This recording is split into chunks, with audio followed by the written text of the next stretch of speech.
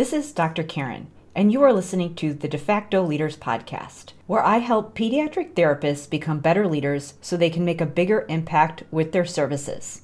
On this show, I'll share up-to-date, evidence-based practices, my own experiences, and guest interviews designed to help clinicians and educators feel more confident in the way that they serve their caseloads, so they can help school-age kids grow up to be successful, kind, well-adjusted people.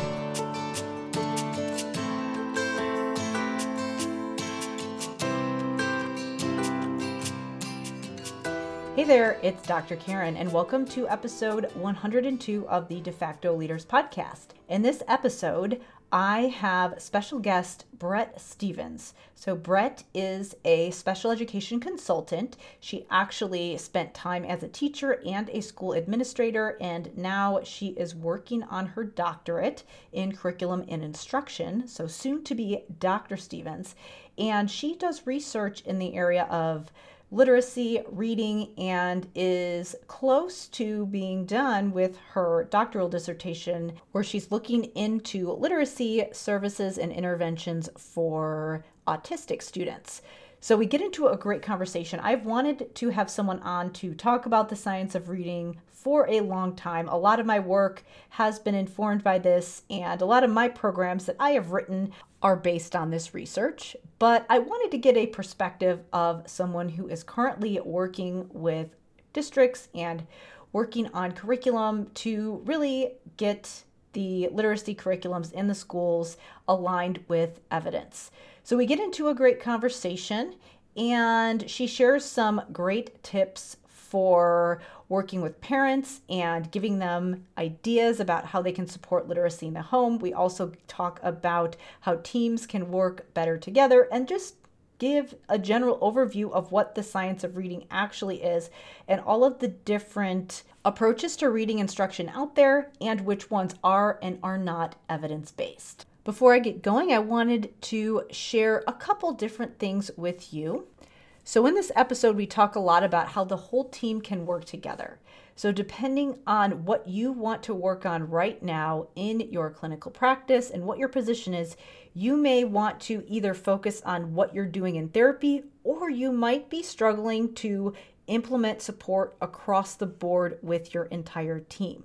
So if you are a speech language pathologist and you want to know how you can create a system for your language therapy so that you know you're working on the language skills your kids need in order to support reading and writing, which is something that we get into a lot in this conversation, then definitely check out my Language Therapy Advanced Foundations program for SLPs. To learn more about that program, you're going to want to go to drkarenspeech.com/language therapy.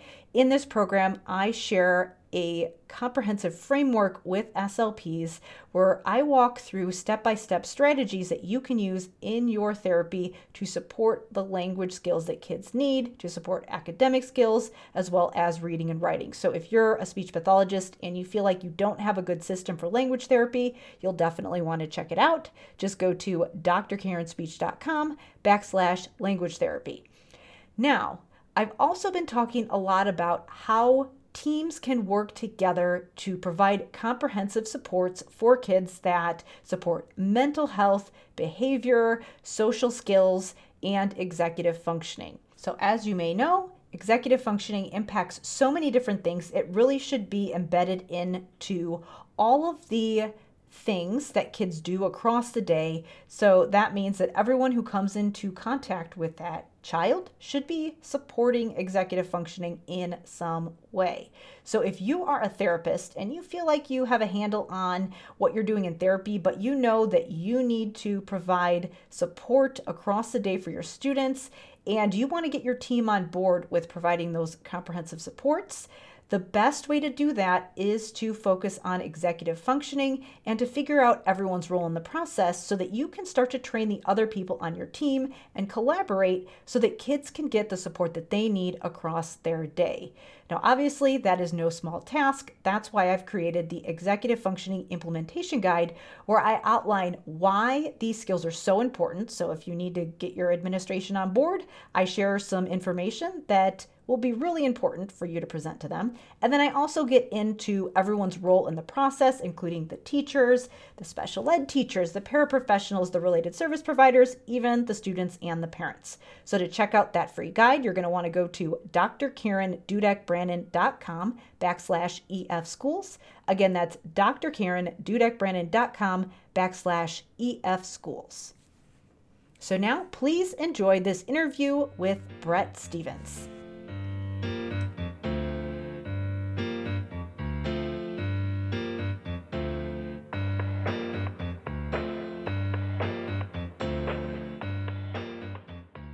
Today, I am joined by Brett Stevens from the Science of Special Ed podcast. So thank you so much for being here with me today. Hi, I'm excited to be here with you. So I thought we could just start off by having you tell us a little bit about yourself and what you do and how, what led you to the work that you're doing right now. Yeah, sure. I feel like my origin story gets a little bit complicated. I've been in special education in some form or fashion for the last 20 years. I started off as a teacher, and I graduated from college. I was 20. I got my first teaching job. I was the only special education teacher in the building, K through 8. I had kids that were in and out for resource. I had kids that were with me all day. It was kind of just a hot mess.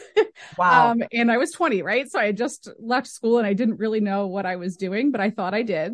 But it was a really good experience because just right off the bat, I had students with all types of disabilities, all different situations that I was working through. And then from there, just 2 years later, I was promoted to be the special education administrator for the charter school that I was working at. So I had 13 schools in Ohio that I was in charge of. So then I got to travel around and got a lot more experience just seeing how different one school to the next can be for special education and how things are organized and the roles that people play. So that was a really good experience.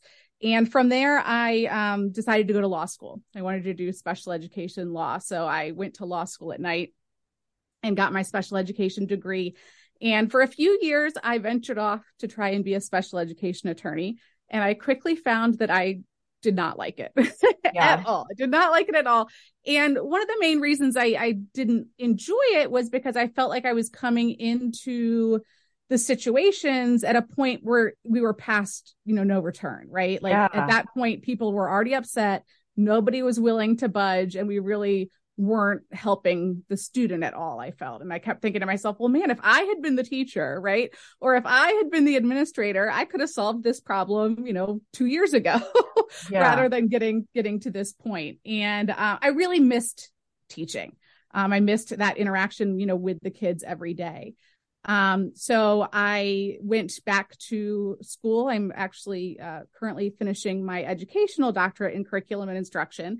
And for the last 5 years, I have done a little bit of teaching, a little bit of consulting, and really working with schools on their literacy within special education. My doctorate that I'm finishing up at the moment, I'm working on my dissertation, is really about working with students with autism and literacy and what those best practices are for that population of students.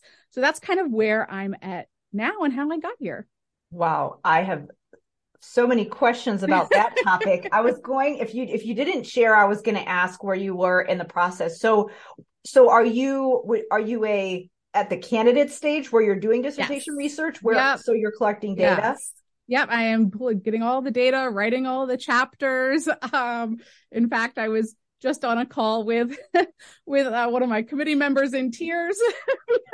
It's just such an arduous process, trying to get everything. And I'm really on the home stretch here of putting it all together. So almost done. By the end of this year, I will be Dr. Brett Stevens, Esquire. That is exciting. Maybe you can be on again once your dissertation is out there and tell us about your research. Yes. When you're Dr. Stevens. So is it an EDD or a PhD? EDD. Okay, yeah, that's mine is an EDD and special ed, and people get it confused all the time. Sometimes people think it's a clinical doctorate, and it just, I think that there Right. might be some EDD programs that are clinical doctorates, but most of them are terminal degrees, like Yes. Yeah. CNI, special ed, some of the other ones are as well. Yeah. So, yeah. Okay, so it's interesting that you are looking at interventions for autistic students, because with the science of reading stuff, which we're going to get into in a few minutes here, there's a lot of debate about how to work with that population specifically, especially when it comes to the science of reading, the language Yes. skills, whole word, whole language, all of that. So why don't we, I'm probably going to cycle back to That's asking all right. about that later, but let's start off by just talking about, like, what is the science of reading? If you could just Yeah. kind of give an overview of that. Yeah. So I think there's a couple of things to keep in mind when we hear that term science of reading, and I see it on social media pages and stuff, like just thrown around. Yeah. And what we really mean when we're talking about the science of reading is we're talking about really this really large collection of research that has been amassed over decades, right? Across countries, it's not just the United States, across, the world, and in different areas, right? So we have neuroscientists, we have education, researchers, we have psychologists, we have linguistics, all of that research kind of coming together to give us an idea of what works to teach reading and what doesn't work to teach reading to our students. So it's really kind of this broad idea. And a lot of times I see people referring to it as like it's some sort of program or it's some sort of curriculum. And it's not, right? So every single curriculum company has now rebranded themselves as like science of reading aligned. But what I like about, when I like to think about science of reading, I like to think about it as really evolving, right? We have more research every day that's coming out. So even within the science of reading community, there's some things that people disagree on, right? We don't necessarily have all of the answers, but what we have found from the research is some pretty consistent things that don't work or that do work for students. One of the best ways to kind of think about what all of those things are, I think, is Scarborough's reading rope. Yep. And for anyone that hasn't seen that, just Google it because it's a really great image. And when we have a rope, we have all of these different strands that have to come together. And what Scarborough's reading rope tells us is we've got two main strands that we have to look at. One is the word recognition skills. So that would be those things like phonics, decoding, phonological awareness, and then also have the strand for language. And that's going to include all sorts of things: vocabulary, background knowledge, the structure of our sentences.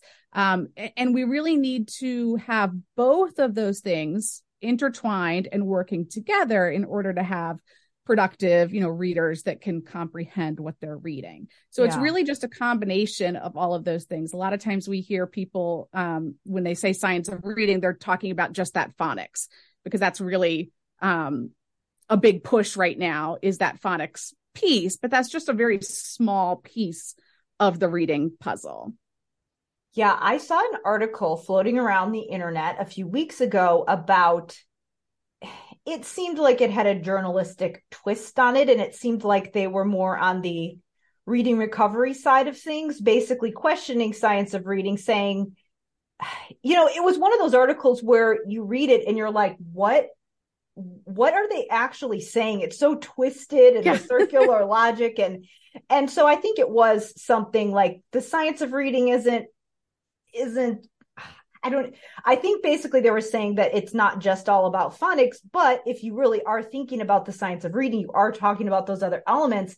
And I'm talking to, like, when I am mentoring speech language pathologists, for example, a lot of times they want to know where they fit into the puzzle when they're working in a school and they have 30 minutes a week with kids and they think, okay, where do I fit into this? And I do often say, okay, you have a student in the classroom who's working on comprehension, they're working on inferencing and problem solving, and all of those are really important skills. But just because they're doing that in the classroom, that doesn't necessarily mean that that's what you do in your sessions, because what if they're missing something that's causing them to not respond to the comprehension instruction? Right. What if it's that they are using so many cognitive resources trying to decode a word because they don't have strong phonological awareness and morphological awareness, and so they can't comprehend because all their cognitive resources are used up, or the syntax and the vocabulary. And so a lot of times where I have them intervene is really with the syntax and the semantics and the language aspect.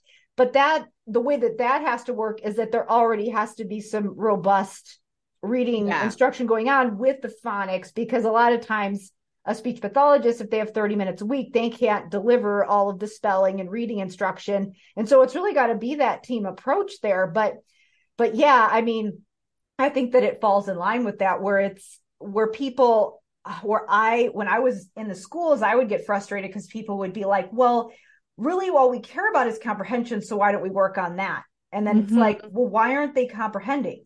You skipped over all this foundational stuff that they need to learn how to do in order for them to have the resources available to comprehend. Yeah, I always describe like the comprehension is an outcome, right? It's an outcome, and you need all of these skills in order to get to that outcome. And so practicing comprehension in isolation, I have found, is not very fruitful or productive. Yeah. Because you're right. What are the underlying reasons why we aren't comprehending is what we need to look at, for sure. Yeah. So when we think about, before we go on, can we just sum up again? If you Google Scarborough's reading rope, what are the things, those pieces that have to be there in order for kids to be strong readers? Yeah. So we have that language comprehension piece, which really includes background knowledge, vocabulary, the structure of our language, verbal reasoning, literacy knowledge, even knowing things like different genres, right? The way that we read different genres is different. You need that section. And then you also need that word recognition section, which includes the phonological awareness, that decoding piece, that sight recognition of words. And really all of those things need to come together. Yeah. Yeah. So it's a lot of, I like the rope visual. It makes it a little bit more tangible, I think. Right. Metaphors are helpful for people to understand things. For sure. Yes, absolutely. I actually talked a lot about, I did get into Scarborough when I was doing my dissertation research, but also Marilyn Nippold is another big name where she, has looked at kids with, the older research will say speech and language impairment. The newer will say, DLD. But just that a lot of kids that have those processing difficulties, if they just get comprehension instruction and no instruction in the language, that a lot of times those comprehension issues persist. If you look longitudinally at kids from kindergarten all the way through 12th grade. So when you think about all the different approaches that are out there, I know that you kind of have to think about, all right, what's the approach? And then you have to think about, how do we deliver this when we're thinking big picture about programming? So maybe we could go into like, what is, when we have whole word versus print to speech and speech to print and all of those types of things, maybe define that, and then kind of talk about, all right, once we know what those are and what we need to be doing, how are we organizing this as far as service delivery? Yeah. So I think it's important. One of the things that we've learned from the research, in the science of reading, is that everybody learns to read in the same way. Yeah. And you'll still hear people say like, oh, well, there's all these different ways to teach reading, but there's really not. Everyone's brain works the same way and learns to read in the same way. And, over the last several decades, we've had different approaches to reading. And some of the big ones, especially for our students with disabilities, have been whole word. Mm-hmm. And that is where a program will just teach students to look at a word and memorize the word as almost a picture, right? So they'll show them the word horse. They'll drill them on, with a flashcard, this is horse. So that when the student sees that image or that shape, they read the word horse. There's no phonics, no decoding. They're just memorizing these words. The problem with that is kind of twofold. Number one, you can only memorize so much, right? So you kind of tap out after a couple of hundred words. So it looks really promising. And I still have teachers really hesitant to let go of these programs because they have a struggling reader, and all of a sudden the reader is reading 10, 20, 30 words. And the parent is, they're able to send home a list with the parent, and the parent's hearing their students read, and I'll read in quotation marks, Yeah. but, say the word that's on the page. Are they reading or not? And so it seems really productive, and you're like, oh, this is great. But they can only memorize so many, right? So then by the time they get to fourth, fifth grade, they're not progressing, right? They can't learn anymore. And really, it's not very functional. So when they get out of high school, knowing 100, 200 words is not going to help them read a bus map. It's not going to help them read an email from their boss. How often do you see the word horse that you're going to have, in functional activities? You're not. Yeah. So, it's problematic. The other approach that we hear a lot about is balanced literacy. And originally, I think balanced literacy was kind of created to try and look at all of those pieces of the ropes. But what's happened is with most of the programs that are so-called balanced literacy programs, the phonics or the decoding piece is just kind of thrown in there in a not very systematic way, right? So you might have a story that you're reading to the students, and you notice that they struggled with IGH. So you pull a group to the back and you work on that sound. But working on those things without that larger systematic, scope it doesn't have a lot of generalization, right? The students don't remember those things, and they don't bring them in. So that's where we've seen a lot of pushback on the balanced literacy programs. So right now, if you look at science of reading approaches, things that seem to be, what we know works, if we're looking at that smaller phonics part, because that's really where a lot of that controversy is, we have speech to print. So that would be things like your Orton Gillingham type programs, Wilson, lots of things that are used in a lot of our schools now, which is great. It takes students through a very systematic approach to learning and decoding. It's a very long program, though. So if you decide to get an Orton Gillingham tutor for your child, you could be talking 3-4 years of tutoring to get through the program. So we also have speech to print. This is where we are starting with what the student knows, right? So instead of holding up a flashcard with an A and saying, this is A, it makes the sound ah, we're starting with the sounds. So we're saying to the student, here's an apple. What sound do you hear at the beginning of that word? And they're identifying these things that they are already using, right? They're already speaking. They already have that language. So we're taking what they already know and scaffolding it the opposite way. And it seems like a really small thing. But a lot of times our kids don't make the connection when we go print to speech.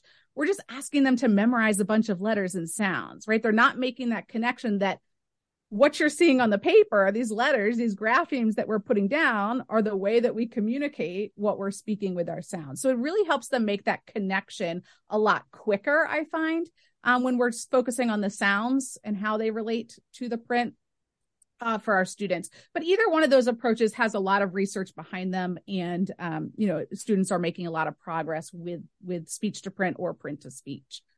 And so Wilson and Orton Gillingham would be print to speech. And then there's the other ones that are starting with the language. So have you heard of a company called Learning by Design? It's Spell Links. Yeah. So that would be a speech to print. Right. Yeah. And I know that I've gone to some of their trainings, and their rationale behind it is we innately are born knowing language. We are not born knowing how to read and write. So we take what we are already born with and we map print on top of that, and not the other way around. Exactly.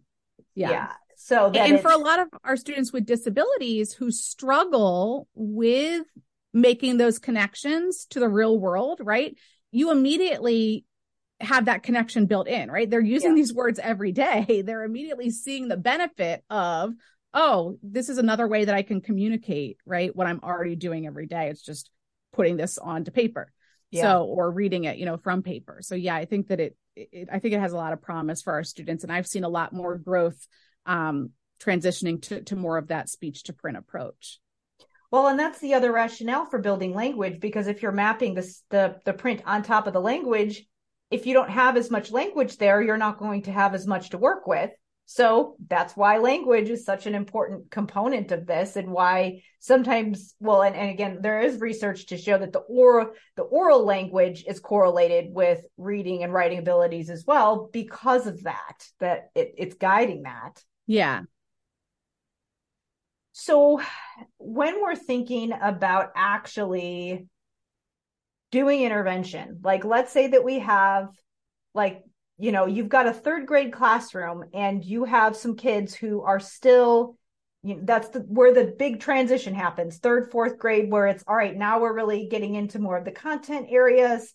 We're getting into, there's multimorphemic words popping up in the curriculum, and now we have to read a textbook and comprehend, and instead of, again, the learning to read versus reading to learn.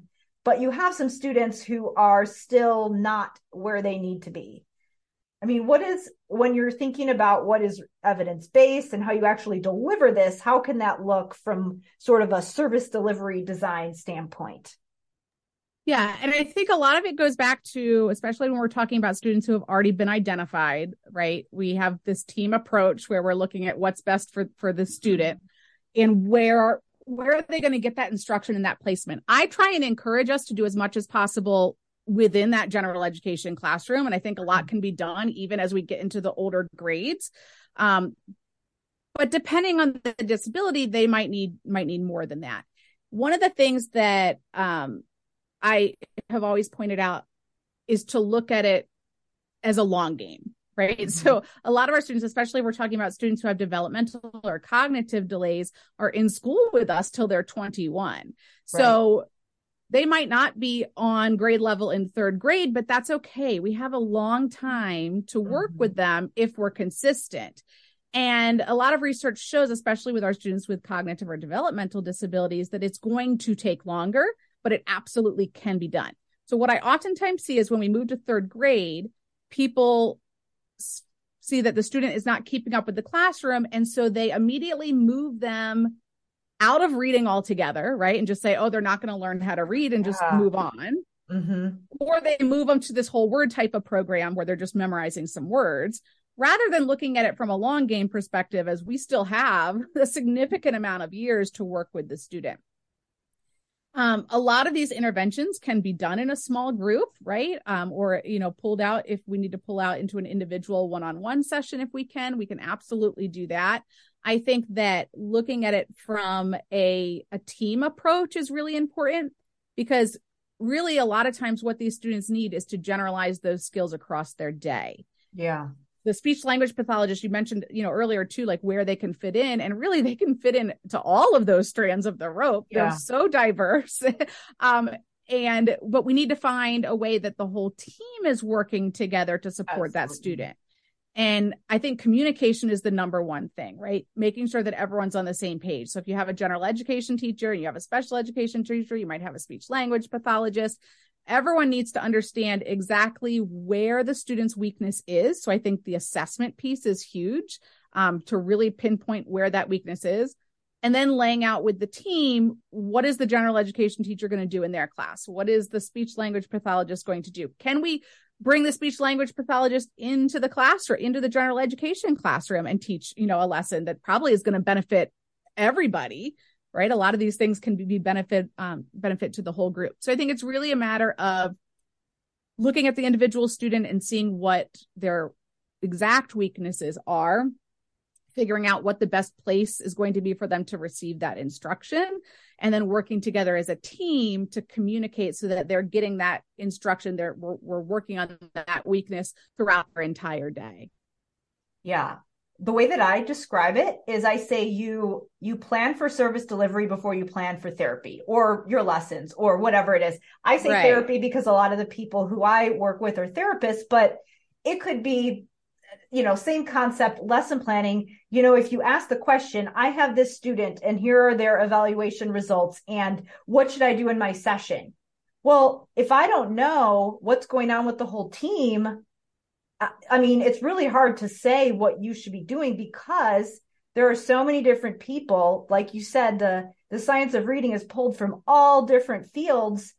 I mean, yes, a speech pathologist, it's within their scope to do all of those things. It doesn't mean that they have to be the one delivering Right. them. They could be training somebody else to do it. Somebody Yes. else could be getting trained to do it, like the special ed teacher could do it. The general education teacher couldn't do it.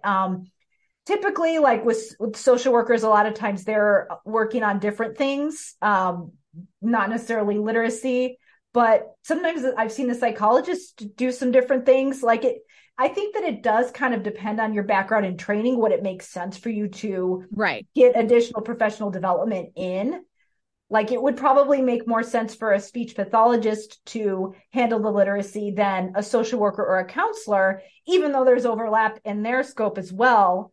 I've just seen it go so many different ways. And it's so context dependent on what the team is doing. I always say, like, figure out what needs to be in place. What are the components of effective instruction? And with that in mind, what does the student need? And then what are your resources and how are you going to divide that up among your team? And then you can be like, what do I do in my session when the student is here for 30 minutes? Yeah. And I don't want to leave the parent out of the team either, too. I think that, having, especially when it comes to reading, having that reinforcement at home is extremely important. And it goes beyond it. A lot of times parents are just told, oh, you just need to read more to your student at home.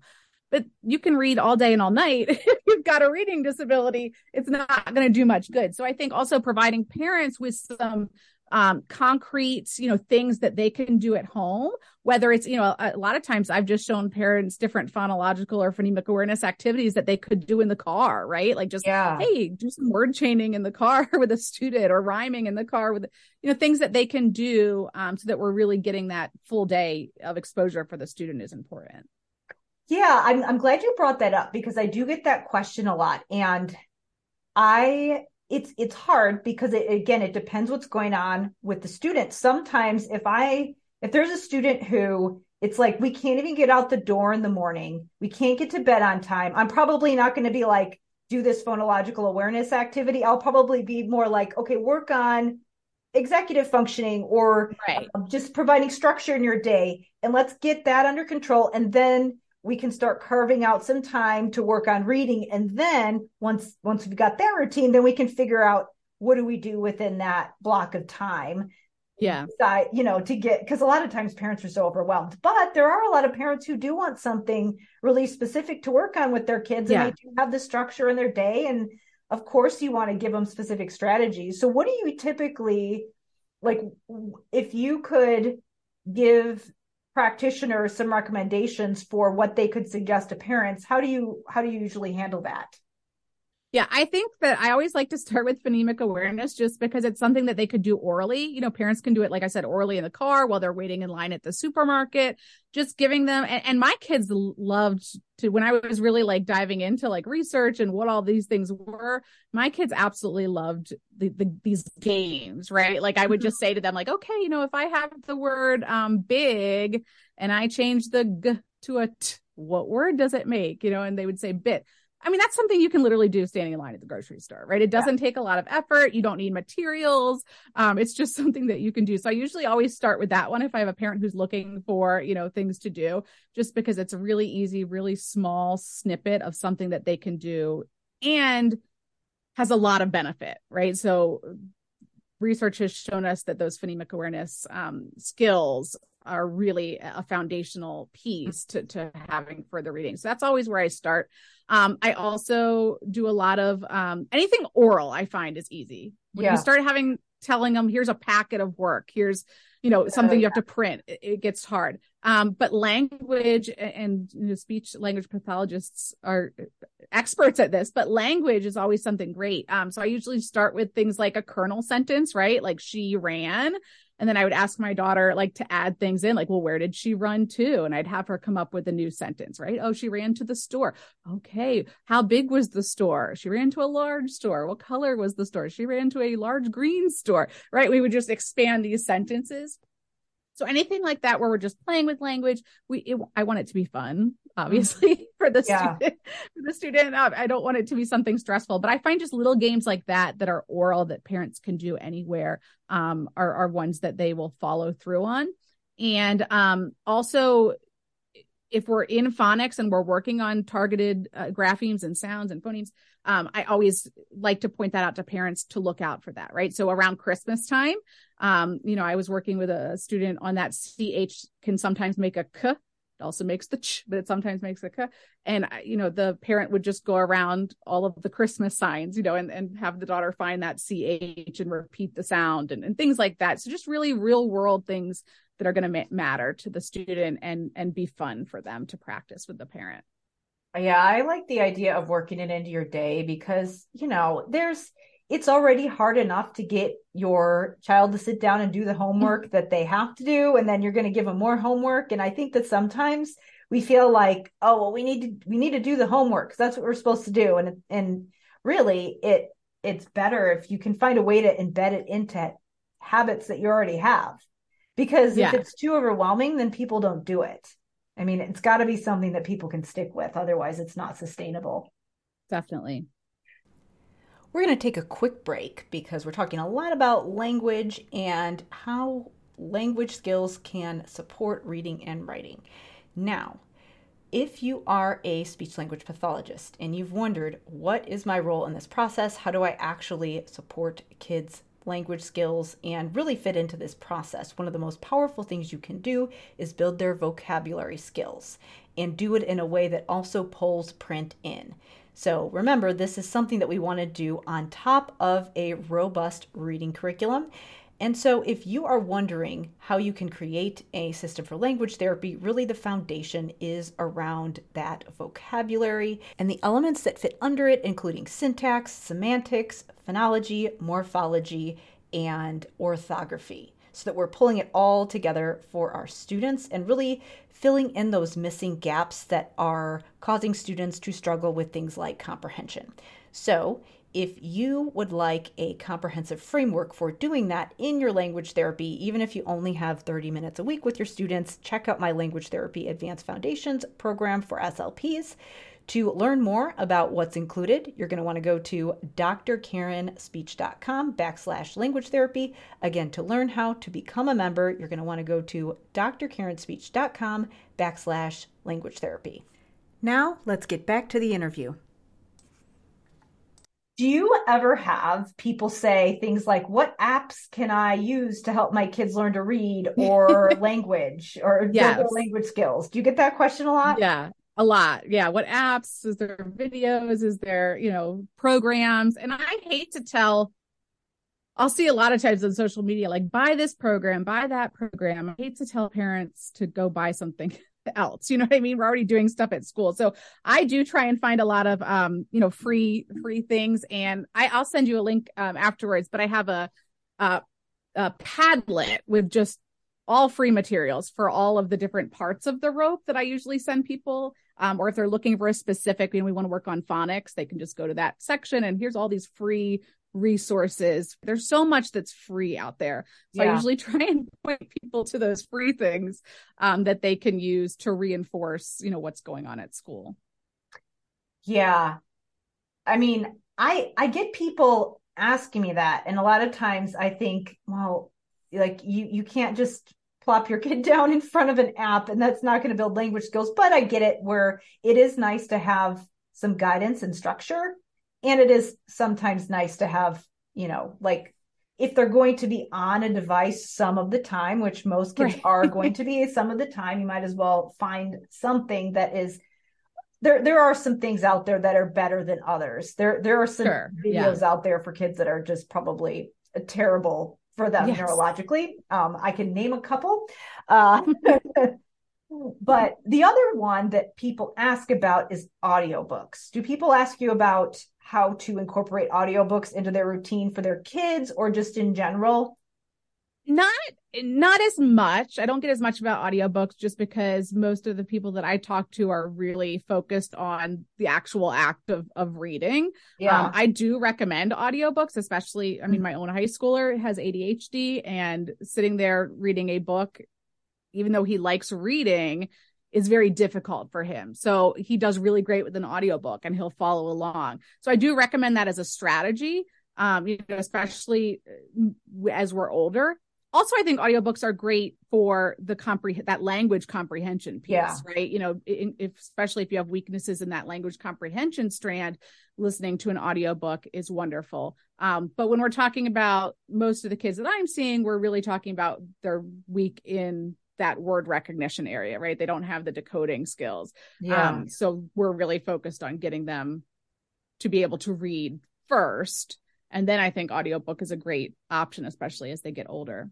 Yeah. I mean, on one hand, I know that for some kids, the reading level is lower. And so the books that they have to read aren't that interesting to them. And then they're not getting a lot of exposure to the language. So an audiobook does give them a chance to listen to something that might be more interesting, or will expose them to language that they're not going to get just via reading. I think where I agree with you. I think they are a good strategy. And I think it's great to work them into your routine, especially, again, as you get older. If you have someone who is more likely to consume content through an audiobook, well, yeah, like that's a great way for them to incorporate that into their routine if they're not going to be someone who is reading a lot. But I also don't think we should give up on the reading.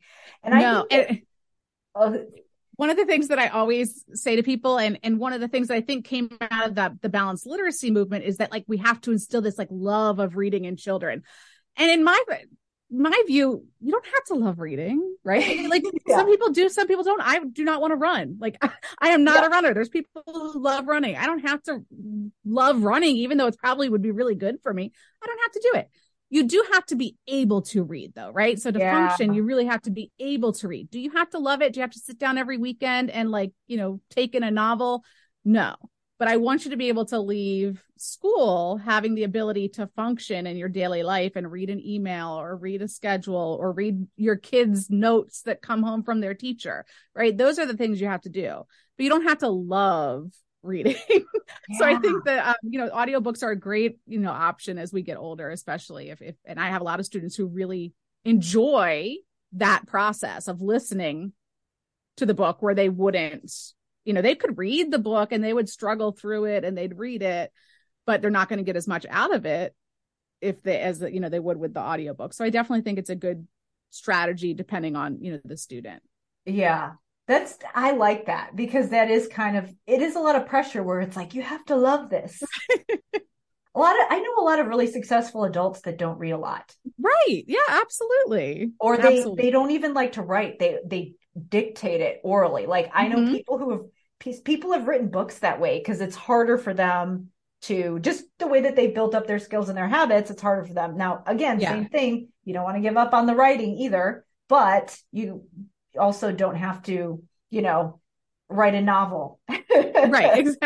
Exactly. Yeah. Or be a, journal every weekend or whatever. And the main thing that I always want to clarify for people, because I've had this with teachers where they're like, oh, so I gave the student the test. I had them read it and they failed the comprehension test. And then I let them listen to it and then they pass the test. And I'm like, that's great. That's great that they have the language skills to pass that test, but that's not testing reading. It's testing. Yes. Right. Again, fine. It's great to work on listening, but you have to understand that you're not working on the same skill. Yes. It's different. And that's what I just like to clarify for people. And I think that sometimes it's weird, when you're in online discussion groups, people get so heated about it. And I'm like, no, it's still fine. I'm not saying it's bad. It's just that you got to understand what you're doing. Yeah. Yeah, absolutely. Yeah. Totally different skill. I mean, it's helpful, and those listening comprehension skills play into reading. Yeah. But that's not what we're, if we're trying to assess reading comprehension, you actually have to do the reading. Yes. So like the way that I explain it is, so I am a runner. I do like to run. And there's this sort of, it's like running and CrossFit are rival cults. And so a lot of people are like, you don't really have to run in order to be a good runner. You can just do CrossFit, or you can just lift. And I lift because it does make me a better runner. Like there's transferable skills. It makes me stronger. But if I want to be good at running, I have to run. Like I have to do some running. This thing supports this thing. But if I have to be good at this over here, I have to do the thing. Yes. And it's kind of the same well, maybe not exactly the same, but similar thing where it's Yeah. a skill can support this other skill over here. But if you want to be good at the skill, you have to do the skill directly, Yes. Yeah. So that's how I like to explain it. I've explained it to like, with some people who, that just go to the comprehension. I'd say, okay, let's say that you're a basketball player and you don't know how to dribble and you're just going to go scrimmage. Well, you're not going to do very well if you don't have those foundational skills. Mm-hmm. Yes, you do. You can't just work on dribbling and then never actually work on playing the game. You do have to do both. But if you don't have the basics down, you're going to just fumble when you actually get into this situation where there's lots of stuff going on, which is what you're asking kids to do when they have to comprehend an entire paragraph. Yeah. And I have a lot of teachers too that are like, well, it's just so boring, right? To work on the phonics or the decoding. That too. And it's boring to you because you've been reading for 20, 30 years. But when you've got a kid who's 5 or 6 years old and they first put together, CAT and read CAT, they're ecstatic, right? Like this is new to them. It's really hard for them. So it might be boring for you as the teacher, but it's really not boring for them. This is something brand new to them. And there's a lot of success for them in putting those, sounds together and blending them together. So I think a lot of times we have to just shift our perspective a little bit as to what's fun for us or what we would like to do as teachers. Cause sure, it'd be great to do a craft and read a book and do all those, things that we consider fun. But for the student, a lot of those things that we're just so ingrained because we've been doing them for so long, those new things to them are fun for them. Yeah, I've heard that argument too. It's like, just because it's not fun for you doesn't mean it's well, and maybe it isn't fun for them because it's hard, but eventually it will be. Exactly. Right. You got to get through, that challenge, but then there's so much growth and so much that comes out of that, right? For your self-esteem, when you work through that challenge and you can read that sentence for the first time, later on in life, those are skills that you're taking with you, right? If I just work through this, if I, focus on it, if I practice, if I put in the time, I can succeed at it. And I think that's an important thing for our students to learn. I know. It's like, let's not project our boredom onto the students. So I have a question about autistic students, because this is kind of a hot topic. There's the whole Gestalt language processing and, all of that. And there is a school of thought so there's, and I see this differently as far as clinical application, because if you have a student who is non-speaking and you're just trying to leverage skills that they have for functional communication, I think it makes sense if they're using, if they're using a lot of echolalia and things like that to lean into what they're already doing. If they're using just like different phrases and things like that. So that's a totally different topic. But what I have heard in this whole kind of topic is that students with hyperlexia or autistic students have to learn to read a different way, and that the science of reading won't work for them because they're not analytic processors, and that, they have to learn to read this other way. And so I'm curious what you have found in your research specifically as the science of reading, the science of reading in autistic students. Yeah, right. That's not true.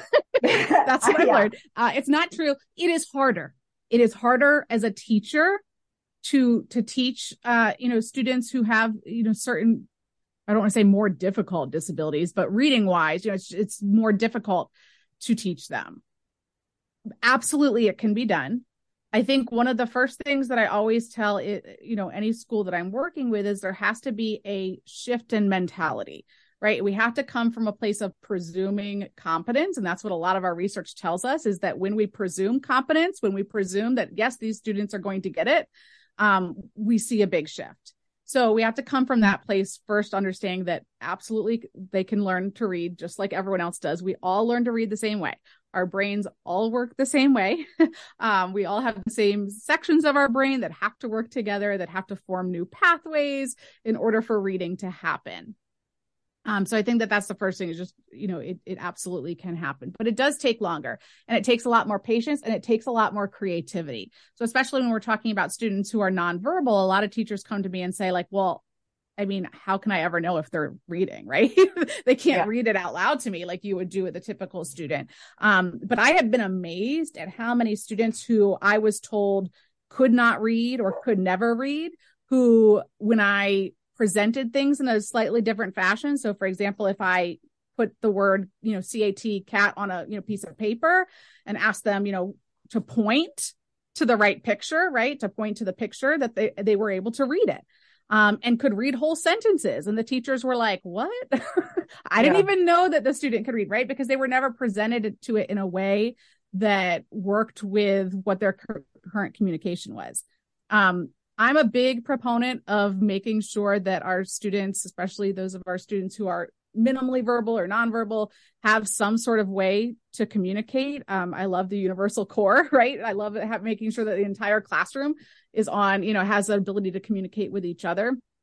But it is a big commitment from the teacher, right? Yeah. A big commitment to ensure that everybody has that some sort of communication device, to be modeling it to the students, to, have it just constantly all day long. And then to figure out different ways that they can assess and see what learning is actually going on. And that often requires a lot of preparation, which our teachers don't have, unfortunately, right? We have very little time, to prepare materials and things that, for when we're talking about students who need kind of a different approach. So maybe I have to have a bunch of pictures. For example, if I said, the cat is sitting on the mat, I might want to have 3 different pictures, right? A cat on a mat, a cat on a hat, maybe a cat on a deck. And I want the student to pick the right picture to go with the sentence. That requires a lot of effort on the teacher's end to make that happen. It's a lot easier to sit them down with the whole word reading program, right? And just have them, point to horse, point to horse, point to horse, and have them memorize this single word. So it absolutely can be done. It's going to probably take you much longer. We have to get really used to wait time. And that's that's one of the biggest challenges I find, is like, you got to give them a lot of wait time, right? To work through that. But it definitely, everybody learns to read in the exact same way. And it definitely can be done no matter what the disability is. National Institute of Health has stated that 95% of children are fully capable of reading. And I always like to point out that even that 5%, right? Even our students who may have significant multiple disabilities have the ability to increase their literacy and language skills. Whether that's, teaching them, working with eye gaze to get them to point to something, whether it's helping them understand that words go from left to right. It's going to look a lot slower, but even that 5% who might not ever be able to pick up a book and read it cover to cover, we can push them in that direction, right? We can work on those small pre-skills. And I think that's where that speech language pathologist really comes into play as well, is working on those, how can the teacher reinforce those pre-skills, to get a little step farther on that literacy line, if you will. Yeah. And I think it does go back to, the conversation of some students are not going to follow that neurotypical progression of learning language, but it doesn't necessarily mean that they can't learn to read using some of the same strategies. Yeah. Because the literacy piece to me is different. When you have somebody who you just need to give them functional communication, and they might be, using different phrases, using echolalia, using what a lot of people, would refer to as gestalts, then it's, go with what you have. But at the same time, when you're thinking about the literacy piece, there's not a lot of evidence to show that kids have to be lumped into this category or that category if you are going to be presuming competence, and right. You are going to assume that they're learning how to read. And when you have those kids with hyperlexia, the comprehension piece isn't there. And so that's why, I like, when you're thinking about what impacts comprehension, you've got to go back to the language. Yeah. And I think that's why having that image of that rope is so important, right? Like, it really takes all of those pieces. And I think especially if we're talking about students who, have some more significant disabilities, maybe they're not verbal, trying to pinpoint exactly where the problem is can sometimes be really difficult, right? Yeah. Looking at all these pieces of the rope and trying to figure out, well, where is the missing link? Where is the missing piece? It really takes some creativity on the part of a school psychologist or a speech language pathologist or the teacher to figure out, how can we assess the student? How can we really figure out and pinpoint where the weaknesses are so that we can determine as a team, what do we want to start with, right? Where should we start? And having that long view picture in mind as, okay, by the time they're, 12 years go by, we're going to be there. So what can we start with right here in that small, and not, I think a lot of times we get overwhelmed because we think, well, they're in third grade. So by the end of the year, I need them reading at a third grade level, right? And that's an overwhelming task to try and take on. So as you are working on your dissertation research, like what things have you found out as you've looked into the research to prepare for your study? Yeah. So what I'm doing with my research is actually taking a look at due process hearings within the state of Pennsylvania. And what I'm trying to find for our students with autism is, what are some of those curriculums, those interventions, those instructional methods that tend to become more of a problem than not. And obviously, applied behavior analysis is a big one that comes up frequently. And the use of ABA within the school day, within instruction, comes up a lot because parents want it, school doesn't want to pay for it. So that's one that oftentimes comes up.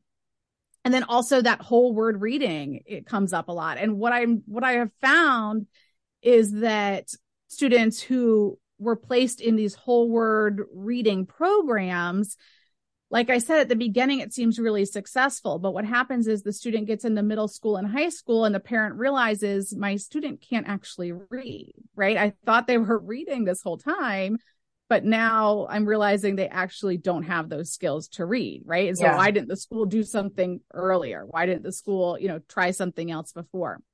The other thing that often comes up is parents wanting some sort of Orton-Gillingham program. So we talked about Wilson and Orton-Gillingham, those types of programs, again, very long and very expensive for a school district to provide, but have a lot of success. Parents have, seen other parents have, students who have had success with those. So I'm seeing that we have all these different things that parents oftentimes want and schools don't. And really what I'm looking at is like, why are we getting to this point? Right. Yeah. This is why I left law in the first place, right? By the time they get to me, it's too late. Why are we getting to this point? And what can we do in, that tier one, if we're looking at like a response to intervention or a MTSS type model, what can we do when they're in kindergarten and first grade and second grade to set them up on a trajectory for success so that we're not getting to high school and all of a sudden we realize we're about to enter into the real world and we don't have reading, which to me is the most fundamental skill that you need in order to, to function. So it's been interesting just to see the types of programs that come up and the types of things that end up leading school districts to get themselves into due process, into some trouble there. Yeah, that's interesting. That's, and I think that I always like when people are looking at the programming aspect, because when I was doing my research, I was ready to get in. I wanted to do an intervention study, which is what I did. But then I have realized, as I've been on the teaching side and the professional development side, that the interventions are really important. But if you don't have the programming and the support, it's really hard to get anything done. And that's why I'm kind of doing some of the work that I'm doing now, just thinking about the leadership angle, because you can have the best program in the world, but if you don't have the logistics and the funding and the people and all that other stuff, then it's never going to happen. Yeah. And I think the leadership piece is super important, especially I feel like special education in general, whether it's a special education teacher, school psychologist, counselor, speech language pathologist, a lot of times we get left out of the discussion. Number one, and left out of the training, left out of the curriculum decisions, right? Everything's just kind of decided. And what I find a lot of times is that our students all of a sudden go through, all these interventions, and then the team decides, oh, they're not working for the student, we're going to put them in special education. And then the special education teacher is like, I guess, supposed to be some sort of magic worker.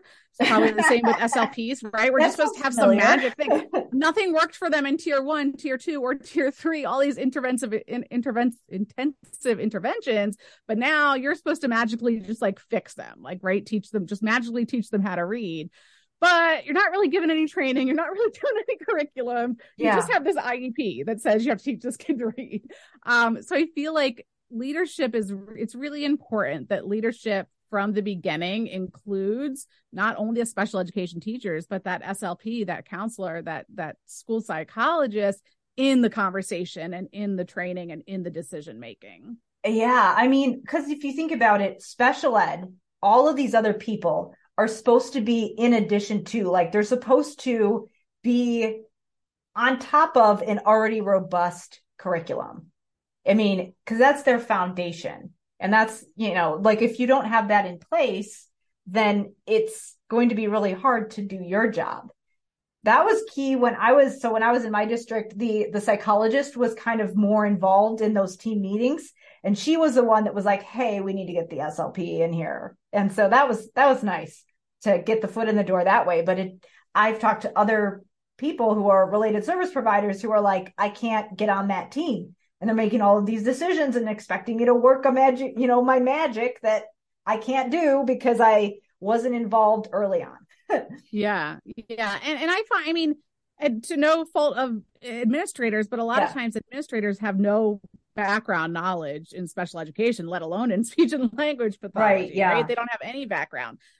So I think it's really important for them to understand fully each of the roles of all of those different people that are involved in special education, what they're expected to do. I was always surprised that my administrator had no idea the amount of paperwork, the amount of meetings, the amount of like little things that like you had to do to make it all happen. They didn't know. So I think it's important for them to understand that so that they can really facilitate leading that team, to help the student. Mm-hmm. Yeah, absolutely. They need to know. We need to be leaders in our current position so that the people who are in the, making those decisions are supported and have the right information to make those good decisions. Absolutely. Yeah. So this is a good place to wrap up. I feel like we could keep going on this topic for a long time, but I don't want to take up too much of your time. So where can people go to learn more about you and what you do and your podcast and all of the things? Yeah. So I have a podcast. It's called The Science of Special Education. I also have a YouTube channel by the same name, so you can search either of those. We have a Facebook group that's called The Science of Reading Special Education. So if you're interested in reading for anything, it would be great for SLPs or special education teachers or anyone working with that population of students to join, where we talk about a lot of, programs, a lot of methods, things like that in that group. And then you can also go to my website, which is www.brettestevens.com. Those would probably be the best places to get a hold of me. Great. Well, thank you so much for being here with me today. Thanks for having me. It was fun.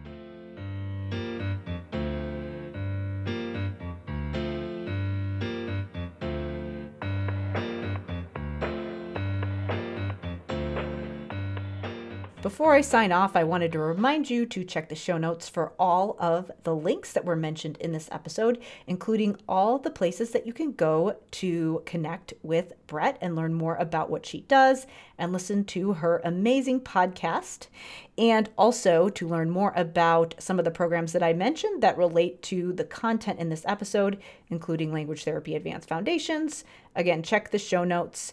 And also, if you want to learn more about the executive functioning guide that I mentioned that can really get your team working together to provide support for behavior, social skills, and overall academic performance, then definitely check out that guide. Again, the page where you can go sign up for the executive functioning guide is drkarendudekbrennan.com/EF schools. So remember, it always helps me out if you rate and review and follow my show wherever you listen to your podcast, whatever directory you're using, whether it's Apple, Spotify, or something else. And finally, if you have a suggestion for a guest for the show, or if you would like to be a guest on the show, please email me at talktome@drkarenspeech.com. I'm always looking for amazing guests who are showing some type of leadership when it comes to supporting K-12 kids. So thank you again for listening, and I will see you next time.